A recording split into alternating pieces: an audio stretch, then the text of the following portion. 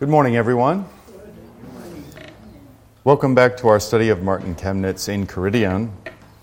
We're going to be picking back up on page 74, looking at the topic of justification and wending its way into the topic of faith.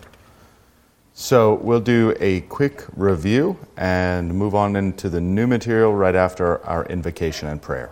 In the name of the Father, and of the Son, and of the Holy Spirit, Amen. Our Father, who art in heaven, hallowed be thy name. Thy kingdom come, thy will be done, on earth as it is in heaven. Give us this day our daily bread, and forgive us our trespasses, as we forgive those who trespass against us. And lead us not into temptation, but deliver us from evil. For thine is the kingdom, and the power, and the glory, forever and ever. Amen. If we go back to question 148 on page 74, find your way to the bottom of the answer to that question, and then work your way up 1, 2, 3, 4, 5, 6, 7 lines from the bottom. This will give us a succinct review for where we were and where we're going to be picking back up. Chemnitz writes, "And since this righteousness of Christ rendered for us is perfect, sufficient, and abundant, and can stand before the judgment seat of God. Therefore God has promised that he would impute it to believers, just as if they rendered it themselves." And here the scriptural quotations are Romans 3:22, Romans 4:23 through 25, and Romans 5:18. He continues, "And thus believers absolutely have, not indeed in themselves, but in Christ, true and genuine righteousness, through which they are justified before God." All right, so the perfect righteousness of Christ credited to us is a righteousness apart from the law, apart from the works of the law or the fulfillment of the law on our part. Of course, Christ fulfills the law on our behalf, and that is our righteousness. And that is credited, imputed, reckoned. Those are all similar words for the same idea, unto us. Okay. Then question 149. Are all men justified and saved because of this righteousness of the Son of God? Answer: the way is broad that leads to damnation, and there are many that walk in it. Matthew 7:13. So there's our Lord's own answer. Okay, question 150. What then is the reason? Did Christ not make satisfaction for all? Or does the Heavenly Father not want this benefit to be common to all? Answer: the cause or fault of damnation is by no means to be ascribed to God, for Christ is the propitiation for the sins of the whole world. 1 John 2:2. So what you have there is propitiation, which is the language of atonement, so the putting forth of the blood of Christ. This language comes from and has resonance with the idea of the blood of the Lamb poured out on the mercy seat, the top of the ark. So that hilasterion, that covering of the ark, that is done in performance for the atonement of the sins of the people each year, of course, superseded now by Christ, who did it once and for all. So he's the propitiation, and not for our sins only, nor for any select group of people, but for the whole world.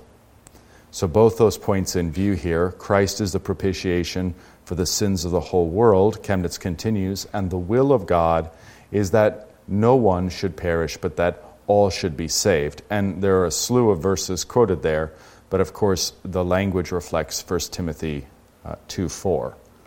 That God desires that all would be saved and come to the knowledge of the truth. Okay? So the answer continues, but it is by the fault of men that not all are saved, because not all accept that benefit. And Scripture references from John's Gospel here. For it is necessary that the benefit or merit of Christ becomes or become ours, Romans 8:32. That is, that it be applied to us so that each one accept and apprehend it, and thus Christ be in us, and we be found in him. So what this paragraph does, even though Chemnitz doesn't here use the language, what this paragraph does is articulates for us a distinction. You have justification, that's the coin. One side of justification is objective justification. The other side is subjective justification. Objective justification is the fact that Christ's death on the cross has made atonement for the sins of the world. That is the heart of the gospel. We go out and preach the accomplished fact that the sins of the world have been atoned for, that God has reconciled himself to man. So the gospel doesn't come off as a conditional. God's done 99%, you just have to do 1%. God's written you the $1 billion check, all you have to do is sign your name. This kind of talk. It's not a sales pitch, it's not an agreement. It's something that is accomplished and thus is truly good news, whether you accept it or not, whether you receive it or not. And it's an objective fact. It's sort of like announcing to people who have their eyes closed that the sun is out and it's light. It's an objective fact. Okay? They can open their eyes and see for themselves and receive that light, or they can stubbornly close their eyes and, at least for they themselves, dwell in darkness. But objectively, there's light and light everywhere. Okay, so the other side of the coin is subjective justification. You saw the reference to Romans. I mean, Romans is just the sades, the seat of this distinction and doctrine. And that is that just because all men are objectively have their sins atoned for, that the benefits of that need to be apprehended by faith. It's to be received by faith.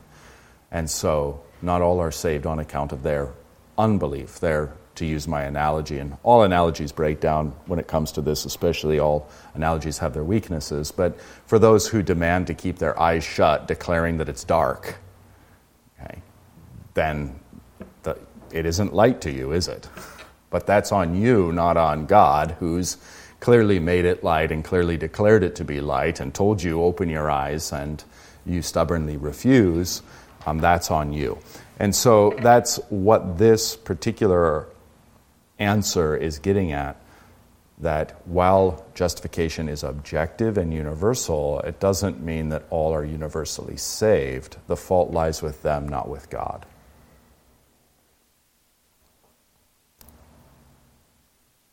Okay, any thoughts? So far, so good? All right.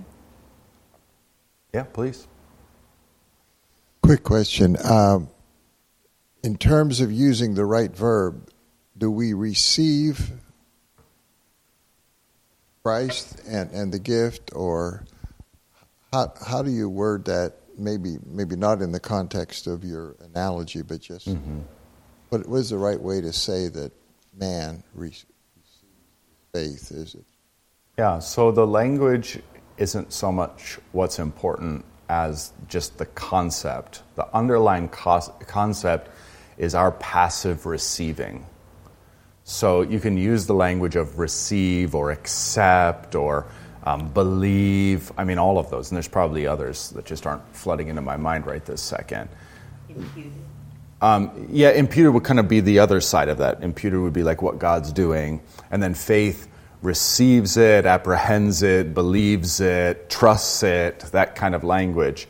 The key is to realize, so here a decent analogy would be, all right, God has wine to pour out for you that will gladden your heart. But you have no cup. So if he pours it out, it's not going to benefit you.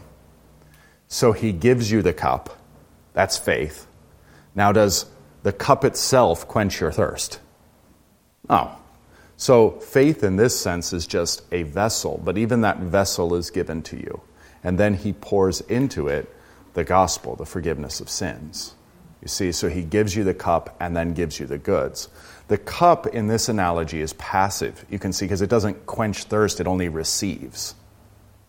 So he gives you the cup and he pours it in. That's kind of an analogy. Again, all analogies break down. They all have their weak points, especially when it comes to this doctrine, because you kind of flip it the other way and all of a sudden the analogy looks weak. If you're trying to articulate objective justification, you use an analogy, it's great, and then as soon as you flip it around to subjective, you immediately see the weakness. Well, the same is true on the other side. If you use an analogy, like I am with the cup and this kind of thing, if you flip it around and start to look at that then with scrutiny from the objective side, you'll see the weakness pretty much right away. So as we're meditating on the subjective nature, the nature of faith, faith is like a cup in that it receives, and it's not something we poor beggars can produce ourselves. It's handed to us, and it's the receptacle into which God pours all his graces and benefits. Okay, so the technical language for this is that God gives you the gift of faith, and faith has these two components, fides passiva and fides activa, which is really easy Latin to remember. Passive faith and active faith. When God gives you the gift of faith, you don't get just passive and you don't get just active. Okay? You get faith. But faith has these two qualities. The first quality is the justifying quality. That's the passive quality, that it receives all the benefits of Christ. That's the chalice, that's the cup receiving. The second aspect of faith, though, is that it's active. It's a living, active thing that's already doing good before it's even told to, as Luther says. Not that it doesn't need to be told to, but not at least that the Christian doesn't need to be told to clarify our category. But the point being, you don't get just passive.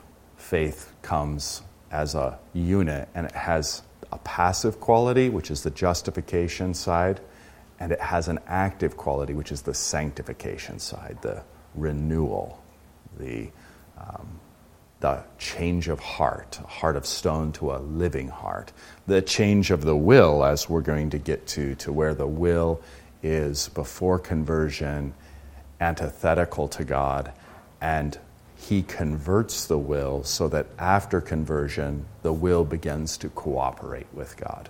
Again, all on account of his strength and his doing and everything else. It's not like we take credit and say, oh, you're welcome, God, That's not the point. But the point being that the change and renewal he effects in us is real, and it's ontic. It has to do with our being.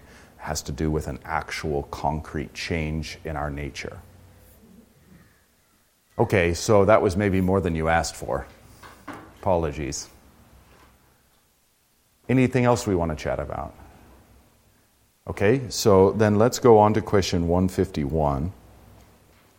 By what means is Christ or the merit of Christ applied to us? Answer. For that application, two things are absolutely required. First, that God, through the Holy Spirit, set forth, offer, present, and give to us that benefit. For this purpose, God has established a certain means or instrument, namely the word of the gospel and the sacraments.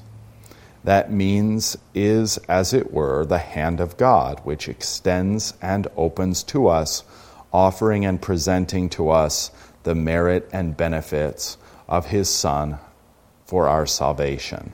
All right, and a number of scriptures given there.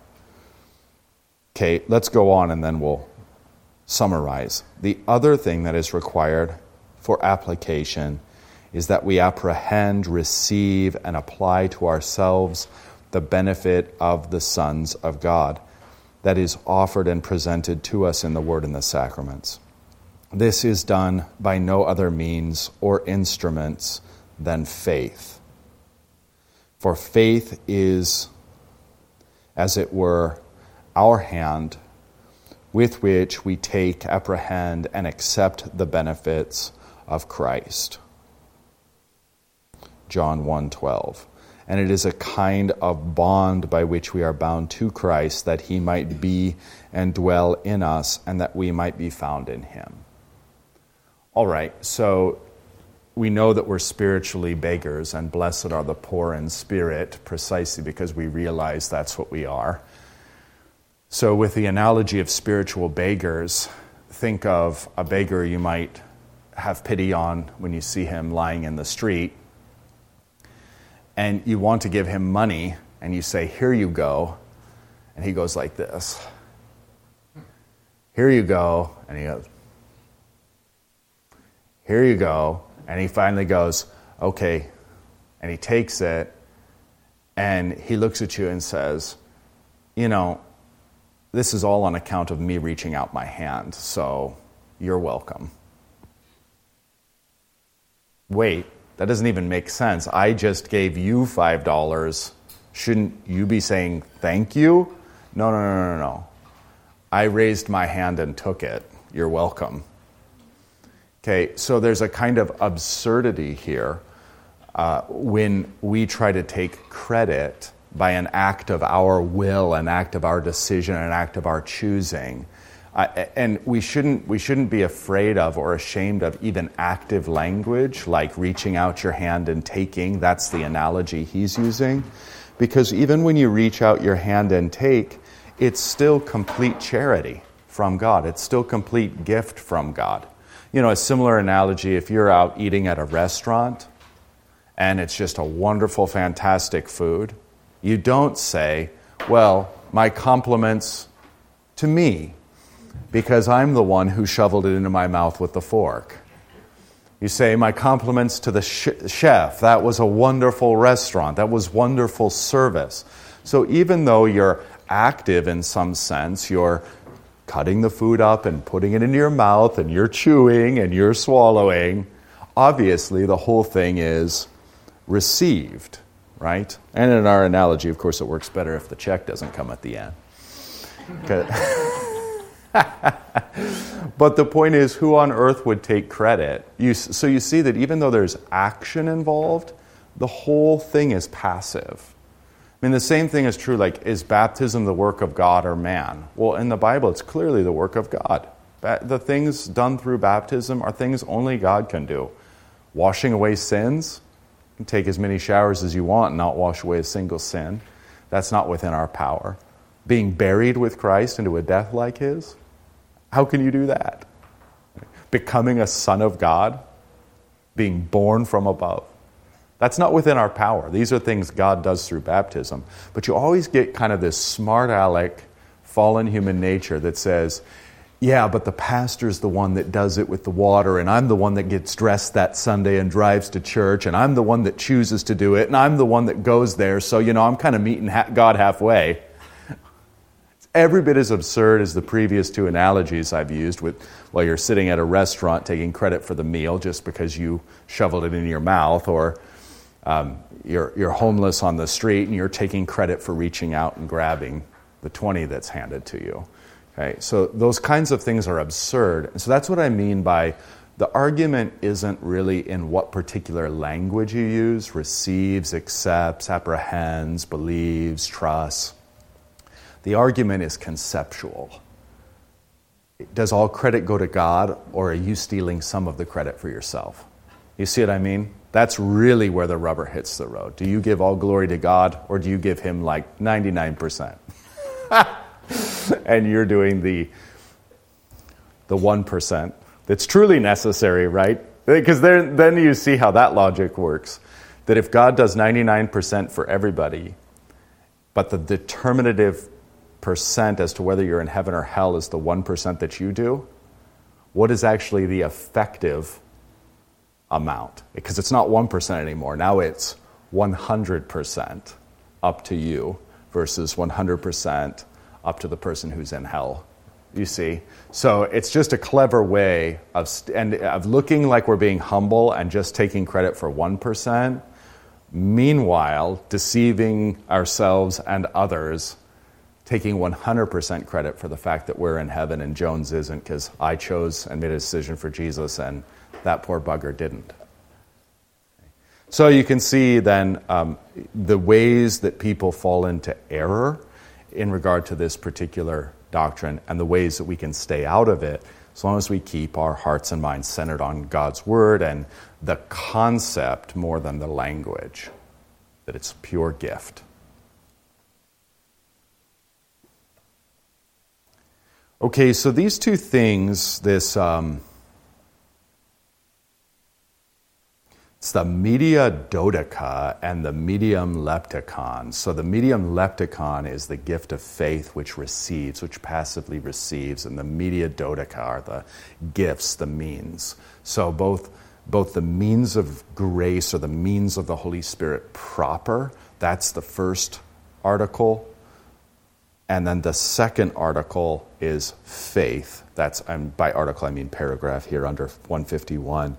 The second one is faith. So both are gifts and both are means through which God justifies us. It's just those two means have different natures. Faith to receive and the word in sacraments as the gift proper.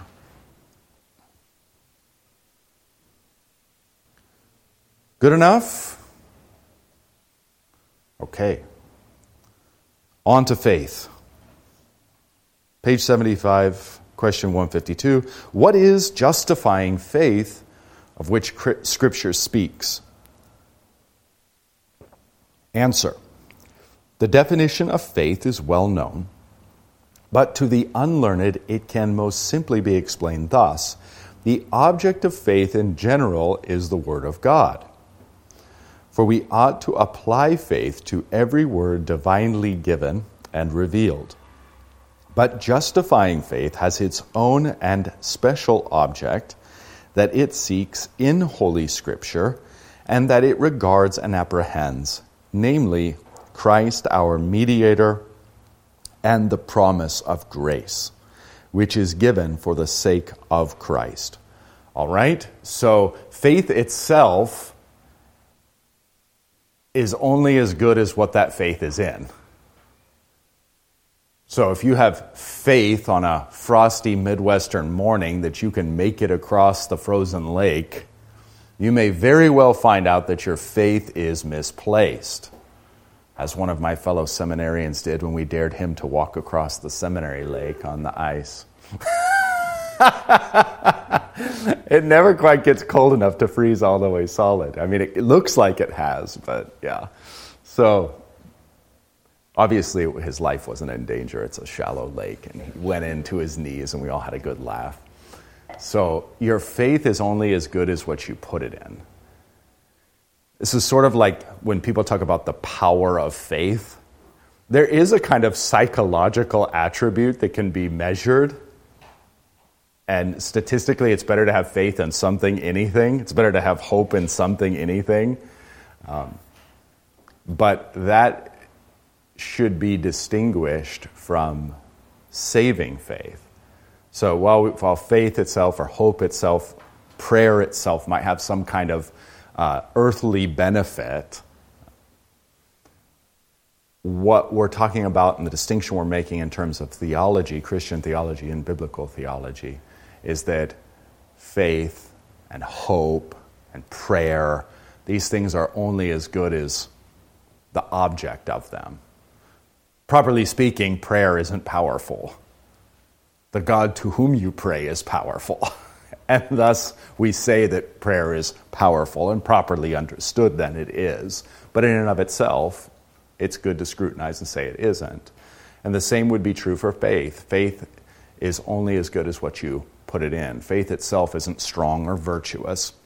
Faith can be misplaced and is misplaced all the time.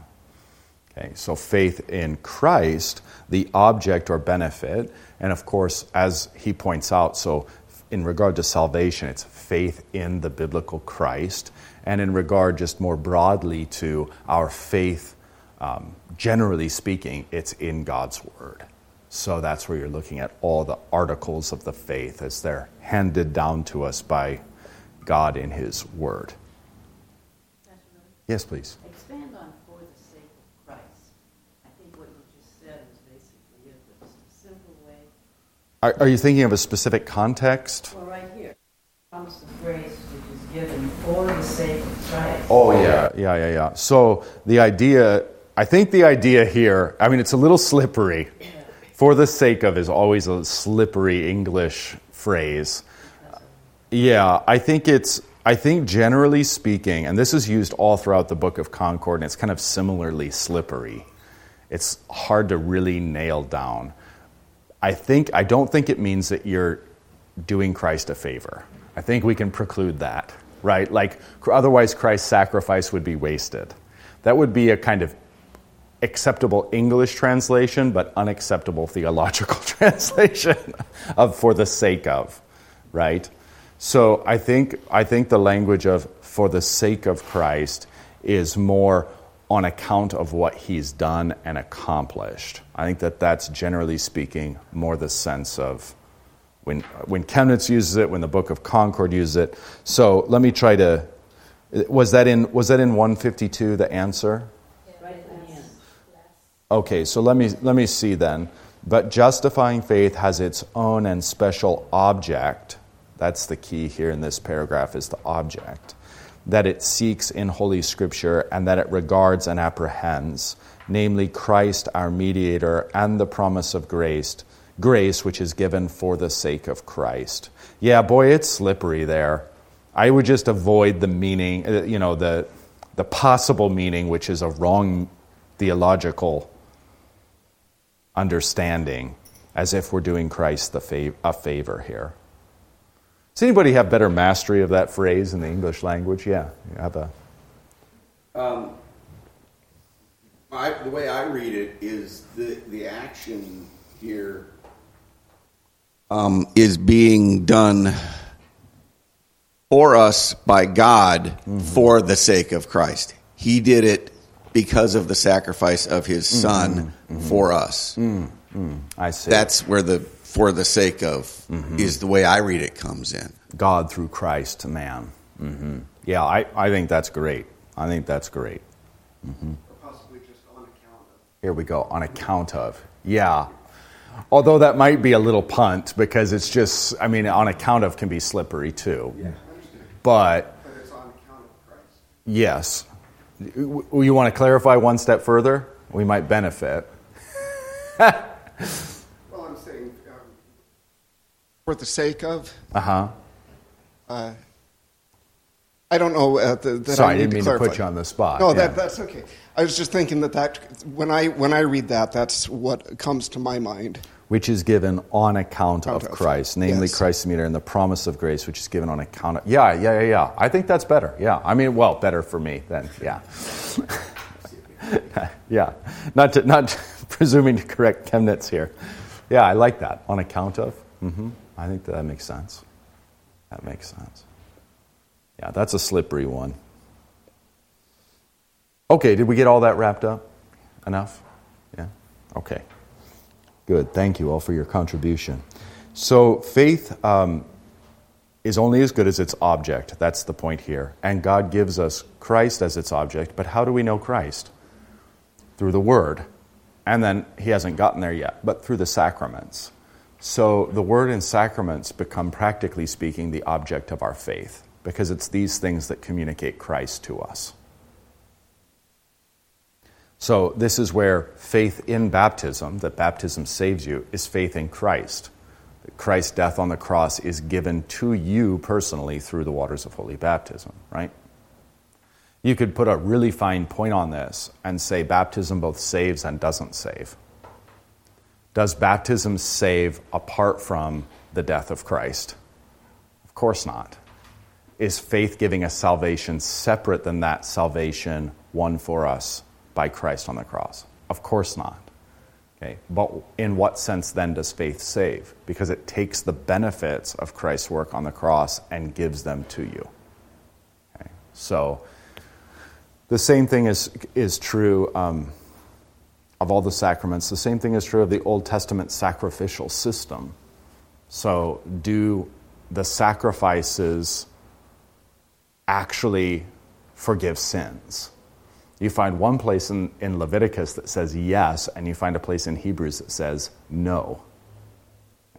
That's not a contradiction. They're talking about it in just this way I was talking about baptism. Do the sacrifices in and of themselves affect the forgiveness of sins? No. That's the author of Hebrews' point. Okay.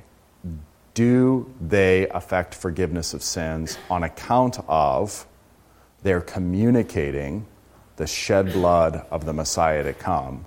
Yes, that's Leviticus' point.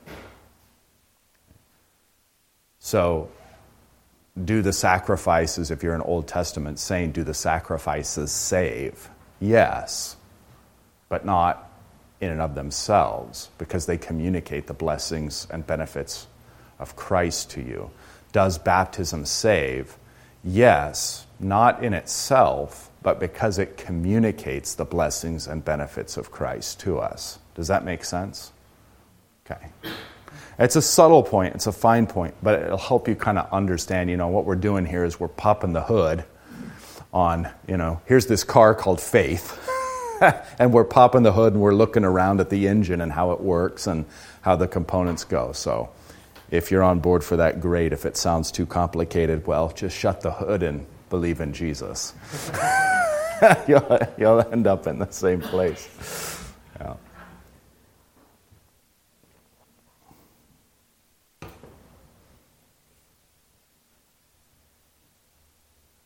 I hate to ask this question, but it popped into my head. Mm-hmm. For infant baptism, if the parents are doing it just out of tradition or whatever, Mm-hmm.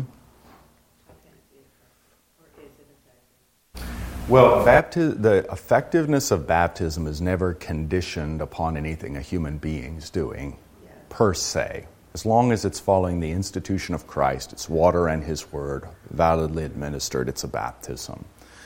But where a pastor might not baptize a child, I'll just paint a picture for you, okay? And so imagine that, here's the foundation you need. Okay, here's the foundation you need. Matthew 28, let's start there. Go therefore and baptize all nations?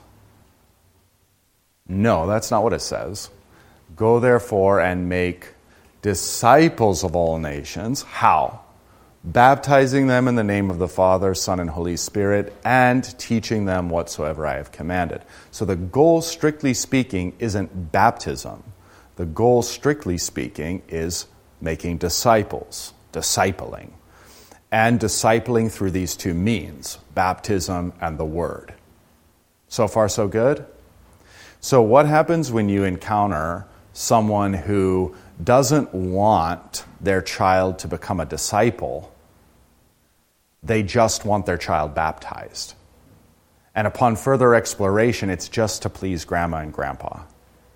And there's no chance whatsoever that they're going to raise this child in the Christian faith or communicate the Word to this child or in any way disciple this child. Now the equation, the pastoral equation, is bigger than just the individual child.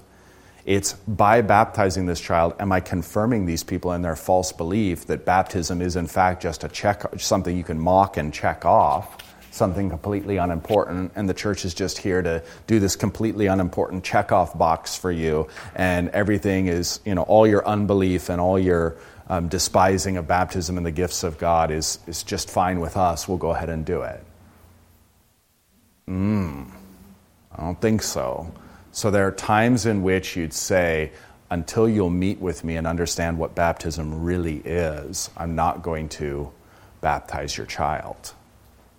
It's not a check mark. It's not what you think it is.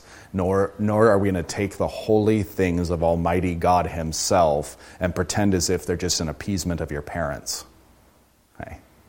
This is to trivialize things to an obscene level. Okay? So this is some of the pastoral work that goes then in. And I mean, in my pastorate, I've maybe only encountered this a handful of times. And in a wild anecdotal testament to the sinful nature, there were parents in just this similar circumstance who ended up going through like a 12-week new members class, thorough catechization, affirmed and assented to all of it, We did the baptism. We were prepared to welcome them all into membership, and they were gone. And their phone was never answered. So, you never know. You never know what you're dealing with. But those are the dynamics involved. It's not just so easy as, oh, there's somebody who wants to be baptized. Baptize. There are all kinds of obstacles to that baptism, misunderstandings about that baptism that you want to get sorted out ahead of time before you baptize, so that you don't end up doing greater spiritual damage just with this narrow-minded focus. Mm-hmm. Yeah. I had a similar situation. We had a grandson when he was 5. Mm-hmm. He had questions about the Bible because he had seen me reading, and over the course of a week, we went into Genesis and talked about creation and Noah and baptism. And at the end of all of that, he understood. Mm-hmm. And he wanted to be baptized, and he had visited with me to an LCMS church where he lived. He saw somebody baptized. He wanted to be. Then his dad found out and said, absolutely not. Yeah. Now he's 14. Yeah. Has not set foot in a church. Yeah. And it remains to be seen how God will work. But it was very sad. It is sad. Yeah, I'm sorry to hear that. And it is an opportunity to pray. It is an opportunity to, none other than St. Augustine, of course, famously was converted by his mother's ceaseless prayer for who knows how many years. I can't recall if it's even enumerated, but that is a testimony of the hope we have.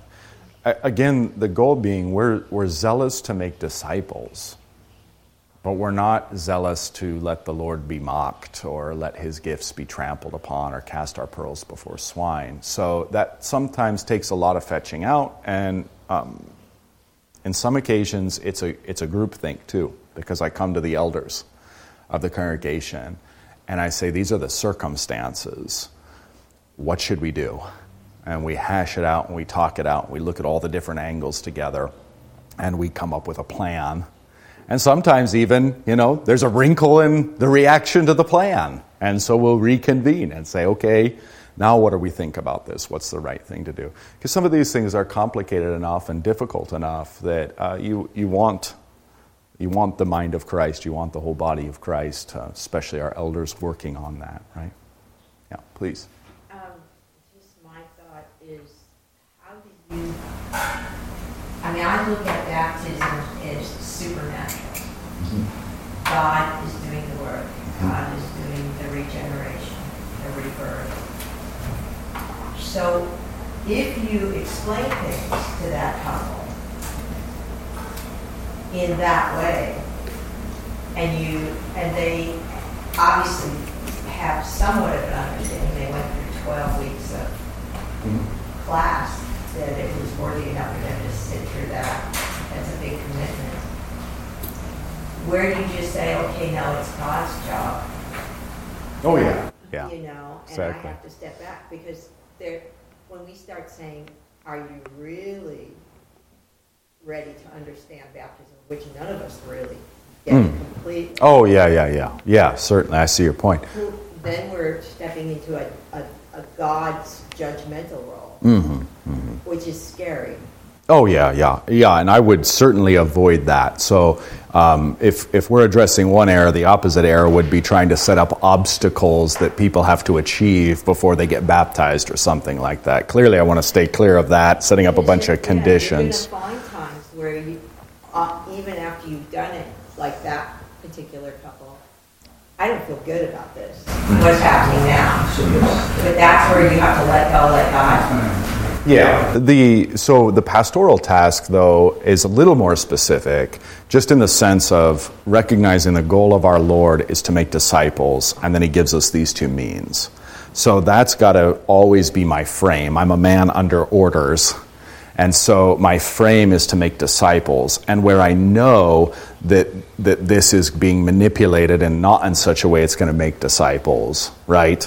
Then I should hesitate and I should pause and see and think with the elders if this is the right thing to do. My point, I guess, mainly is that sometimes you'll never really know. Like, there's a big hole in your heart right now, and I get that. I have similar type situations too. And sometimes you have to realize, well, you put something in that little boy, that maybe it'll be until he's 20 and he comes back and says, Grandma, or you can write a note for him, to read upon your expiration or whatever. You know what I mean? Right. That says, remember when, Grandma really, and I hope someday you can see this. I don't know. Yeah, thank you for the comments. All right, anything else on this particular point? Okay, so faith then, where we're tying in this is faith is going to be in the Word of God, and of course the sacraments are Word of God and sign. I mean, generally understood in this frame.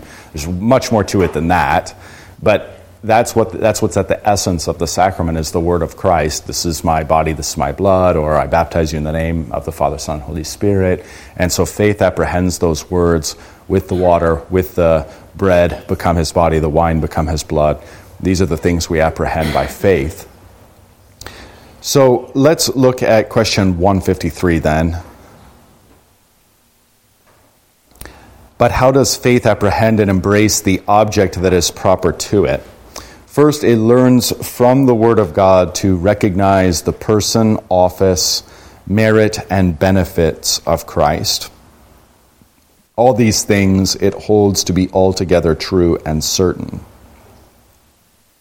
Second, justifying faith apprehends all those things not as simple history, nor only insofar as they are in themselves true and general, but in such a way that it specifically includes the person of the believer in that promise of grace, so that each believer apprehends and receives Christ in the Word and the sacraments with true confidence of the heart as given personally to him, and applies them to himself individually.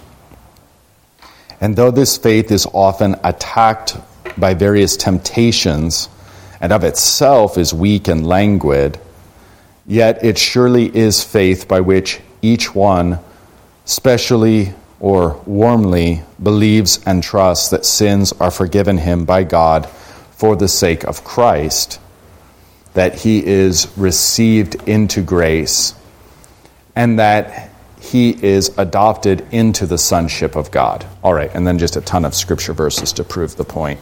So later on, you'll get this threefold distinction, and it's a helpful way to just reflect on the biblical data and reflect on faith.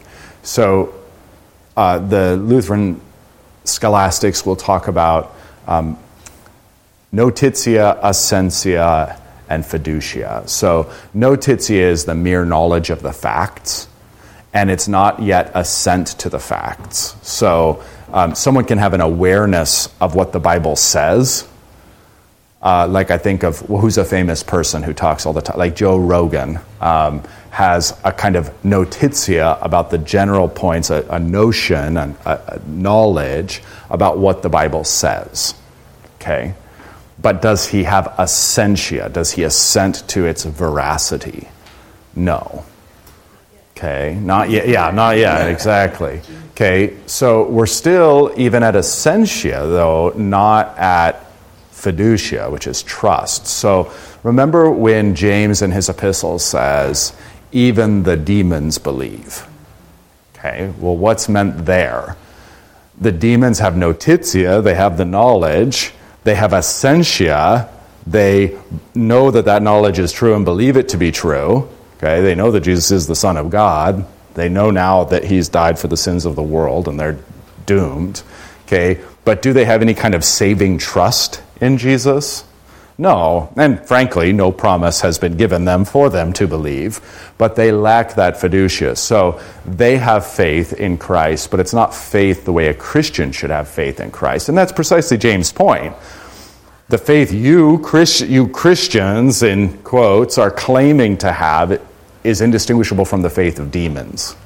That's his point. Unless it be a living faith, a fruitful and active faith, I can't tell the difference between your faith and the faith of demons. Don't think you're justified by such a faith. Such a faith won't justify you at all. The only faith that'll justify you is a faith that works. Look at Abraham, look at Rahab. Rahab's the greatest one because that just is a kick to the groin of anyone who would try to make that about meriting heaven. She's a prostitute, for crying out loud. Okay, so she's hardly merited heaven by her active faith and her good works. Rather, she's been redeemed and saved by Christ through faith, and her faith works itself out, especially in the heroic action of the scarlet cloth for the sake of the spies. Okay, so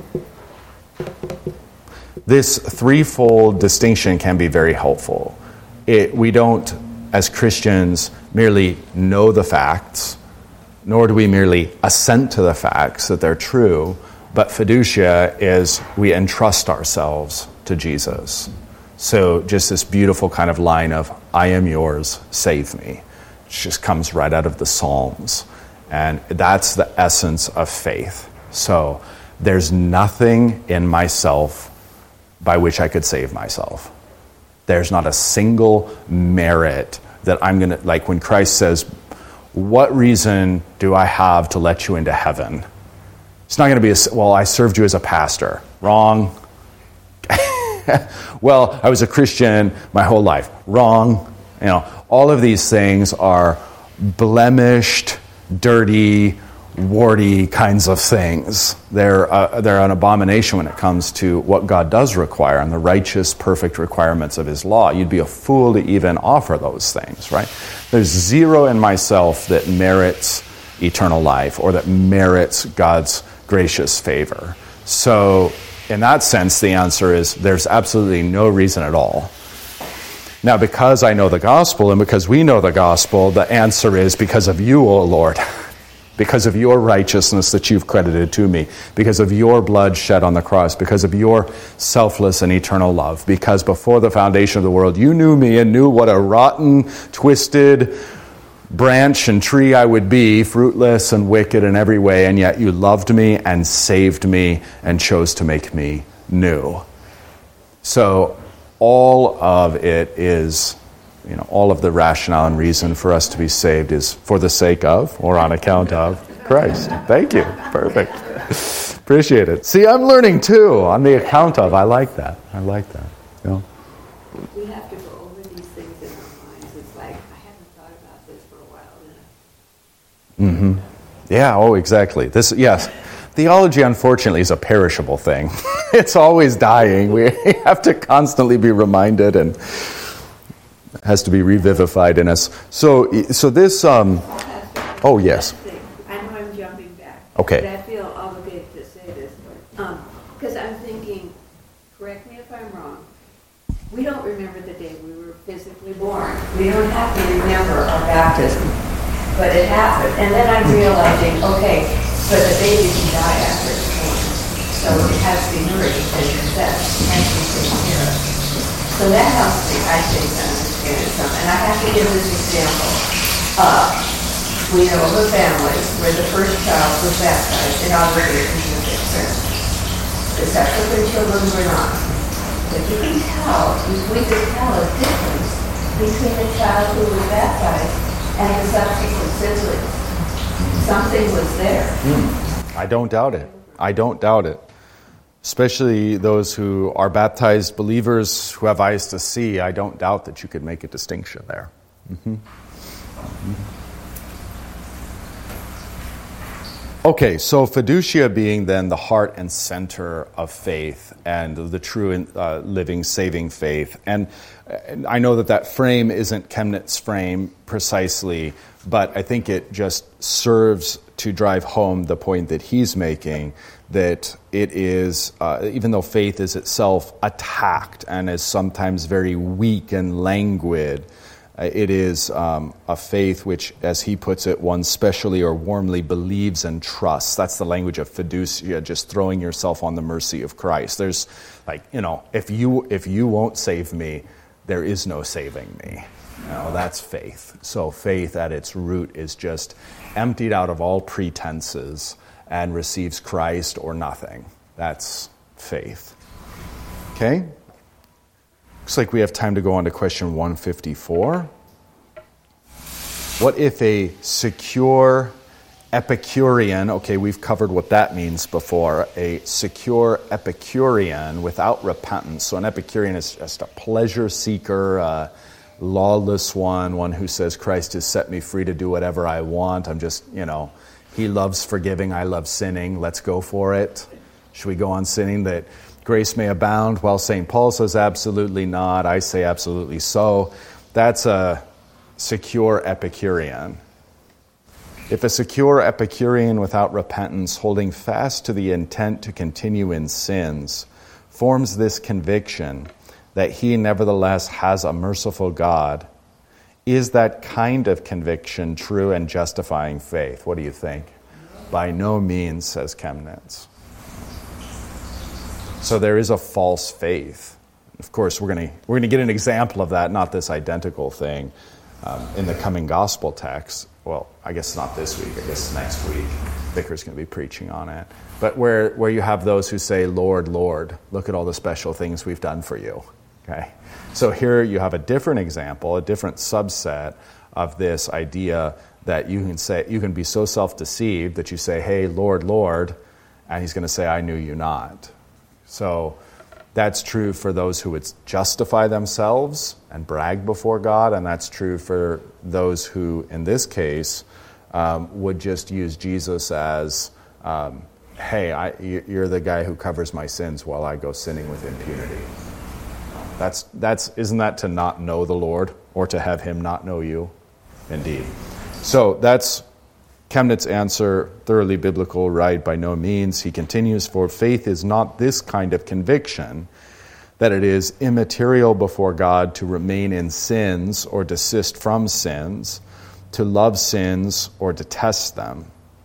True faith likewise does not seek this in Christ, that it dares to indulge in sins and give rein to them securely and freely without any fear in the hope of impunity.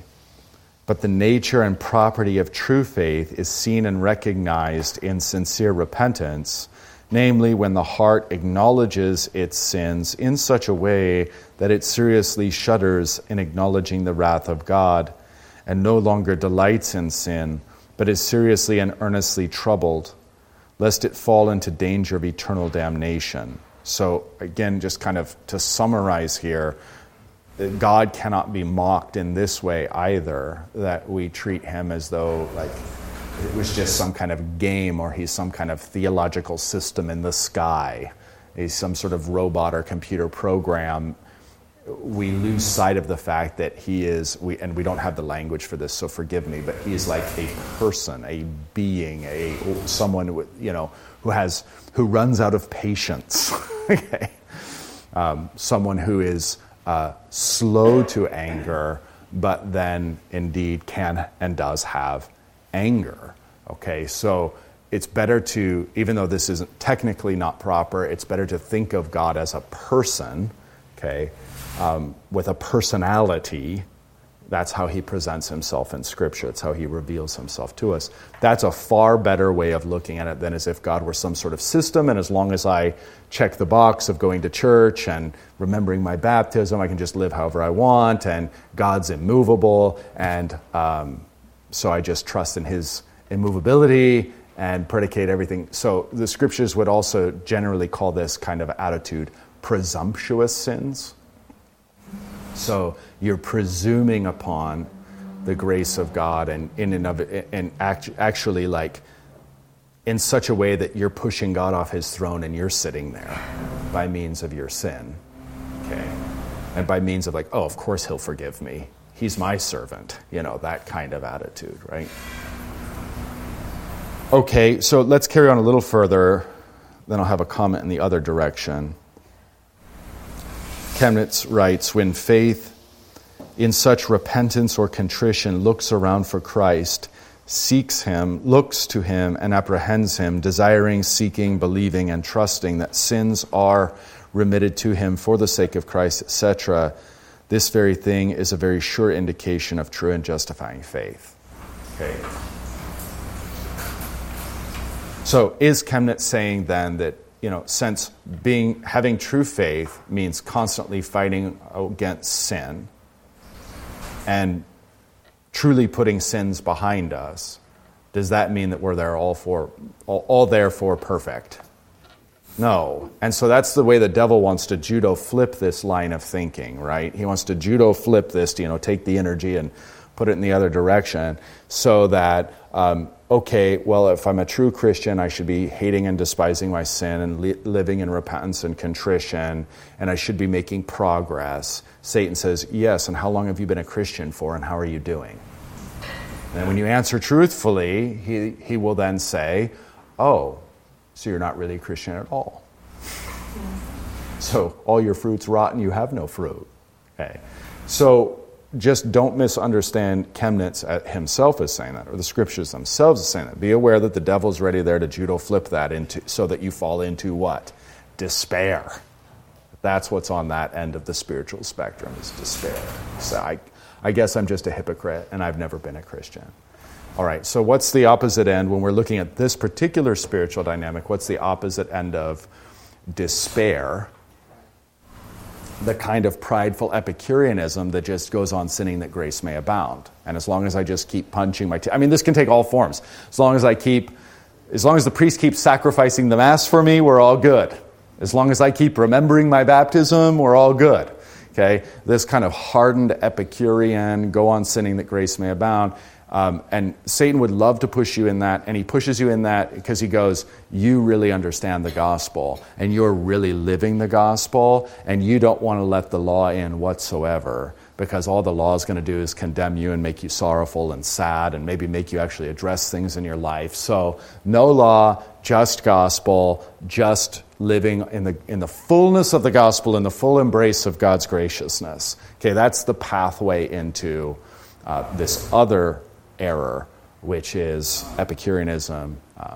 You can call it that. You can call it security. That's sometimes how the spiritual label put upon it. Those are the two ditches you want to avoid. God wants you in the middle. Satan wants you in either ditch. Make sense? Okay.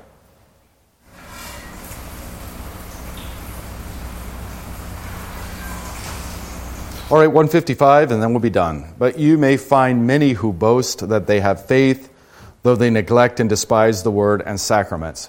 Does the world have any people like this? Oh, I'm a Christian. When's the last time you went to church? Well, I couldn't tell you. But I'm a Christian, better than you. And in fact, I'm such a Christian that I sit in judgment over the entire Church of Christ on earth, and thus wouldn't deign to stoop down and attend such an evil, wicked institution as that. There is a pride lurking right beneath the surface in, I'm a Christian, but I don't go to church because the church is the problem. There's a huge pride there masquerading as humility. Sometimes masquerading as victimhood, because we love to be the victims. So, the church did me wrong. Pastor so-and-so did me wrong. I'm justified in breaking God's third commandment. Good luck making that argument before the judgment seat. So, my child, why didn't you go to church for, checks notes, 55 years? Oh, because Pastor so-and-so way back in 1977 said something from the pulpit that was disagreeable and offensive.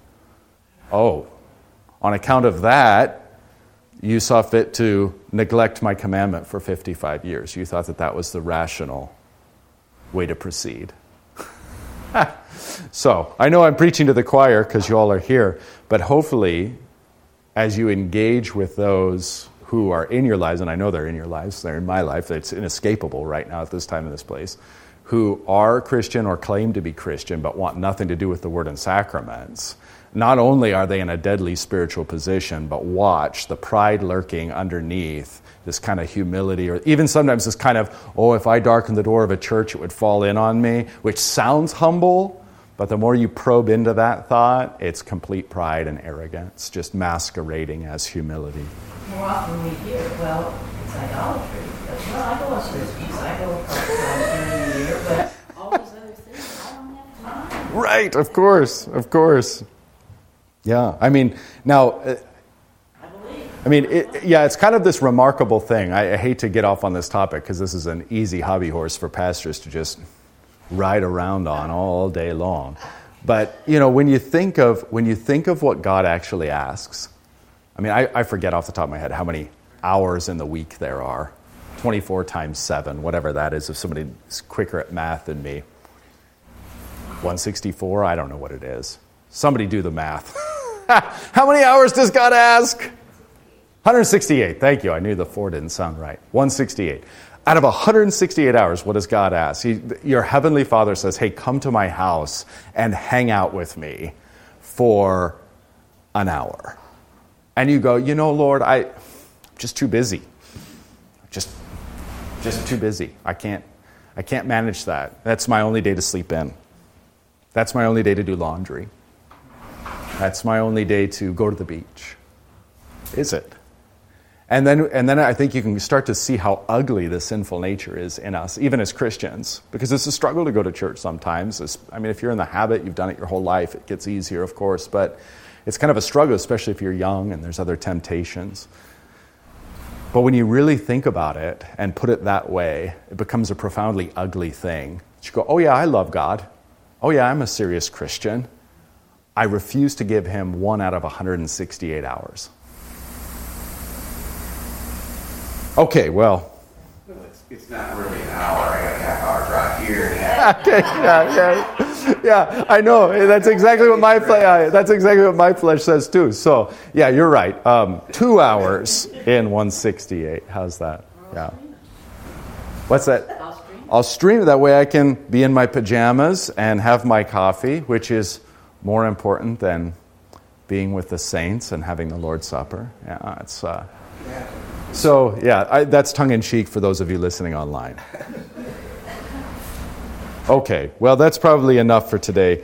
We'll get back into this faith and looking at the genuineness of faith and looking at where faith can sometimes masquerade as if it were real when in fact it's not. The Lord be with you.